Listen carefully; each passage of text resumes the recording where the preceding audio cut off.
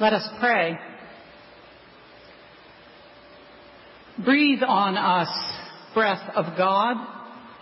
Fill us with life anew, that we may love all that you love and do what you would have us to do.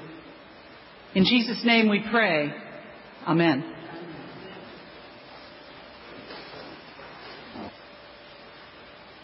Think for a moment about someone who was or is a great witness of faith in your life. My guess is that it won't take long to identify one or more people who walked with you as a child or as a teenager or perhaps as an adult, teaching you about Jesus, about God's family, the church, what it means to be a follower of Jesus. And the reason I'm confident that I know those people are out there is because you are sitting here today. The writer of the book of Hebrews reminds us we are surrounded by a great cloud of witnesses.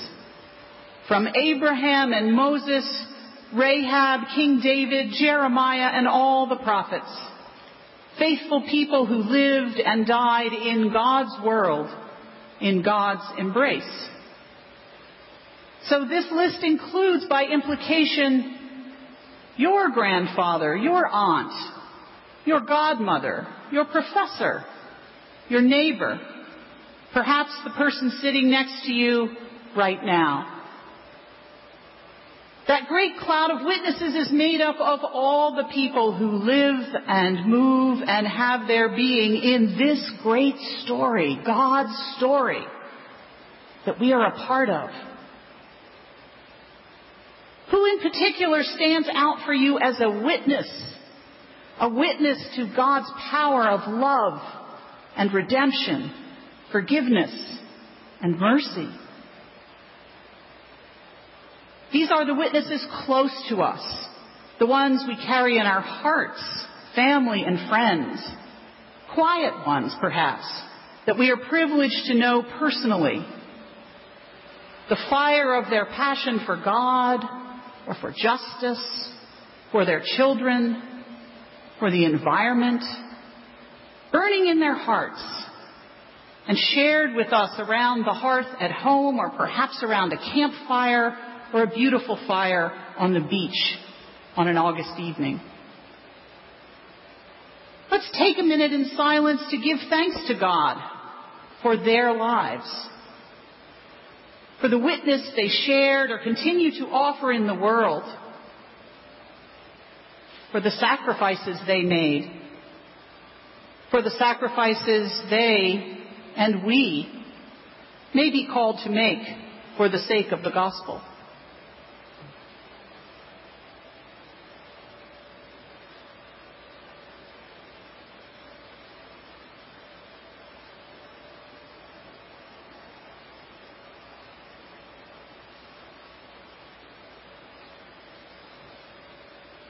And we also know that there are very public witnesses who boldly proclaim God's truth,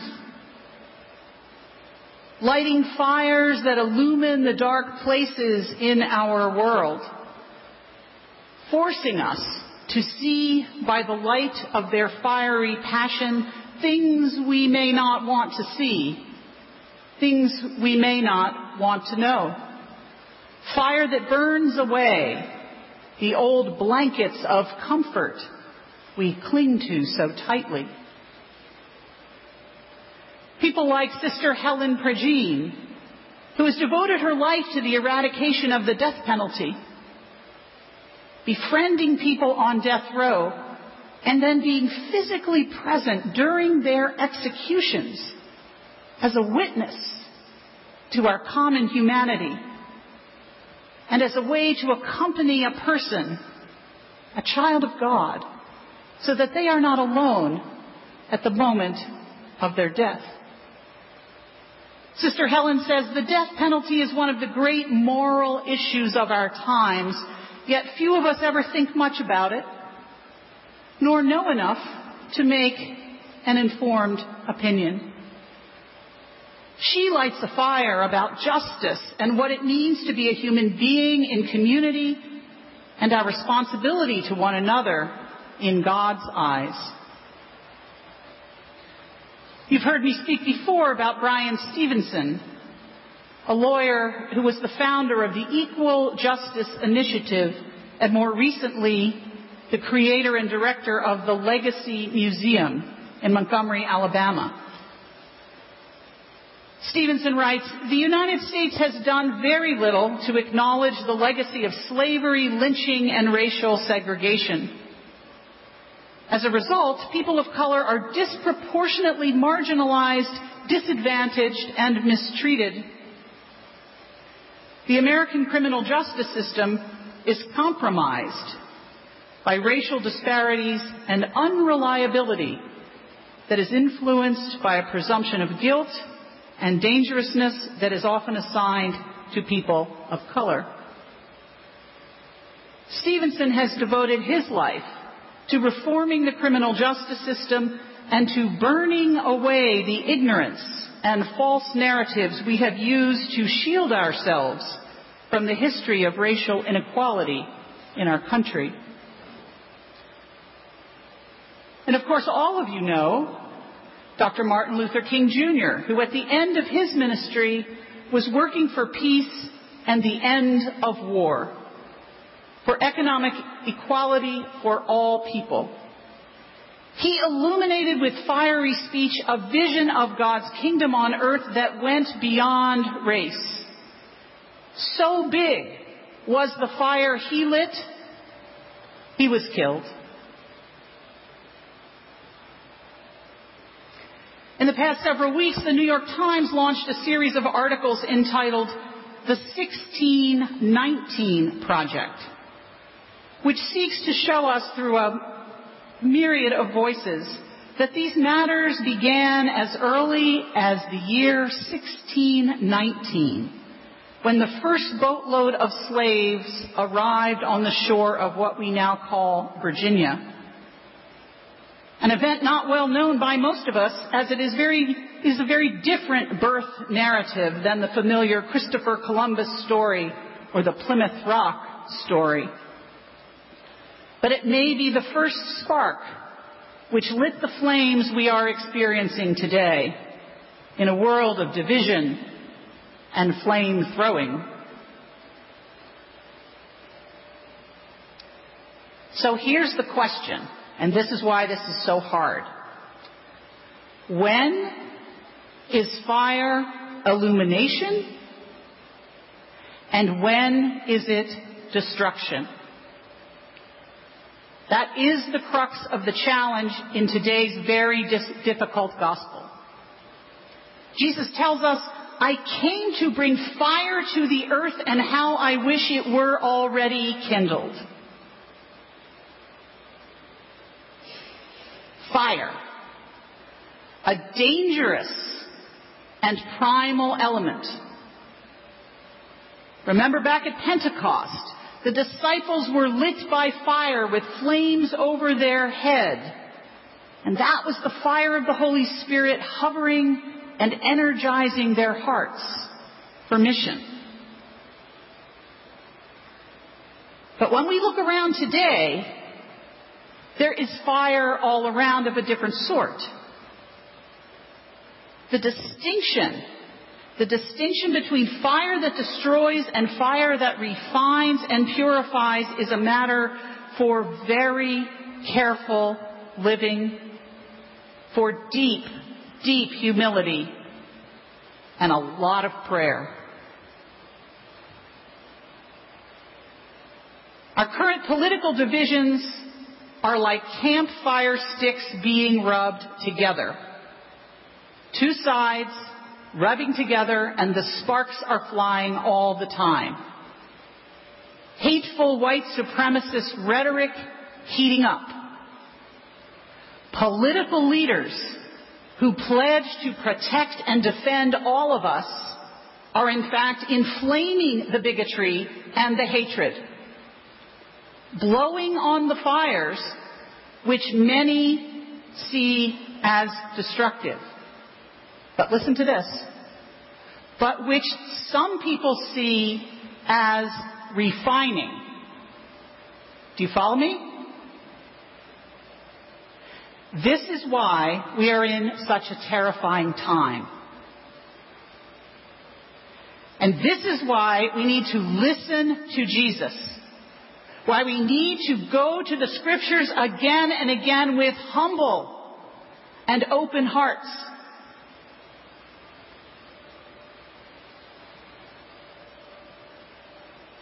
Now, the example that Jesus uses to talk about division in today's text is the image of households being divided. In the context of his day and the context of Luke's listeners, the household would have been the primary economic and social institution. One's family and one's patriarch, that was the stable unit of society, the place of security.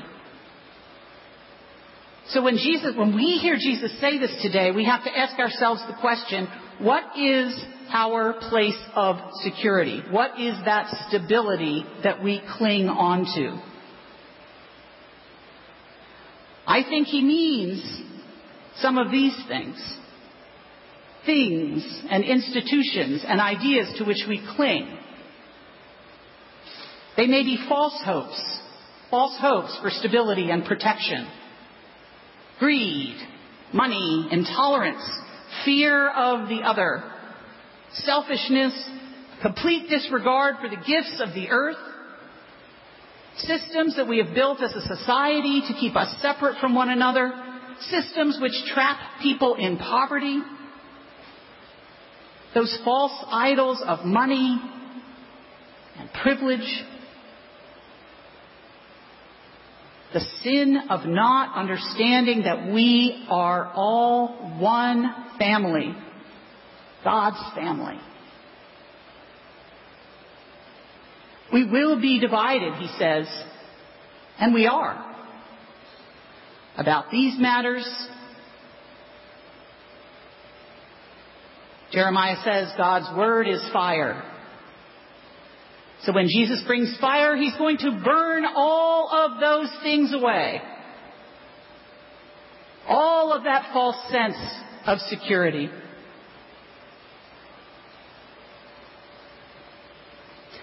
Aren't you glad I'm the one up here instead of you? This is a really, really difficult text. But we must listen. I didn't sleep much last night. And I hope maybe you won't sleep much tonight. We must listen because the Bible texts, all of them, the Word of God, cohere. We do not pick and choose what we like and what we don't like. The Bible is one big story. It's our story, filled with the great cloud of witnesses. We're them. It's not just those people from before, it's us too. It's one story filled with the unfailing love and mercy that is ever present to us in the triune God. It's the one story that's filled with the words of the prophets. And it's also filled with the very hard truth that when Jesus said these words that I read a few minutes ago, when Jesus said those words, he was headed to Jerusalem to be killed.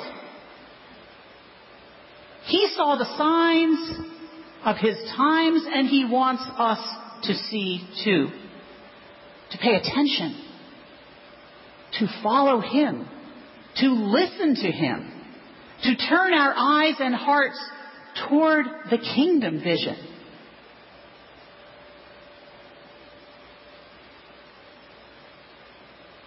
When she was encouraging those discouraged people in her sermon to the Hebrews, the preacher says, "Let us run with perseverance the race that is set before us." The race that is set before us is our world, our time, these issues, these sins, the pain, the brokenness, the division. That's the race. Easy to see why people wouldn't want to run.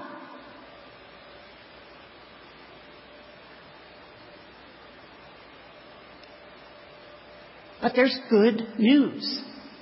There's good news. There's always good news.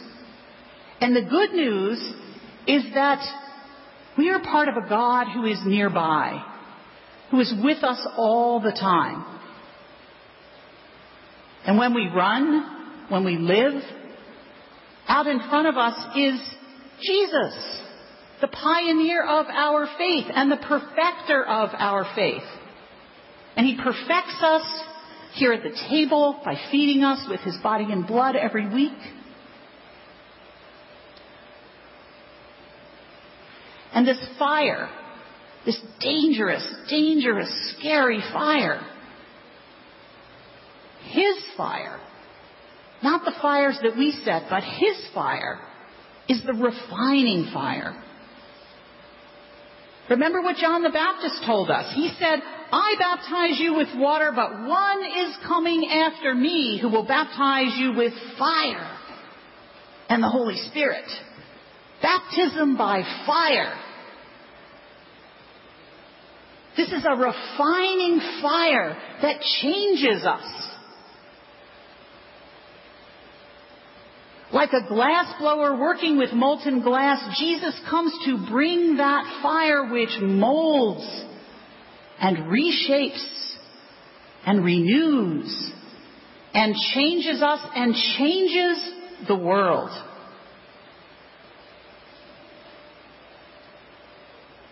Shaped in his image, fed by his body and blood, breathed upon by the Holy Spirit, may we submit to this God's refining fire. And then we will walk by the light of Christ and no other. At the end of the service today, we will sing hymn number 490, I Want to Walk as a Child of the Light. Perhaps a favorite among you. It has a sweet, sweet little tune. But make no mistake, I hope that you hear the words and sing the words today with fire in your hearts. Welcoming God's refining fire. Because God's refining fire is his love for us. We are refined by fire and by love. Amen.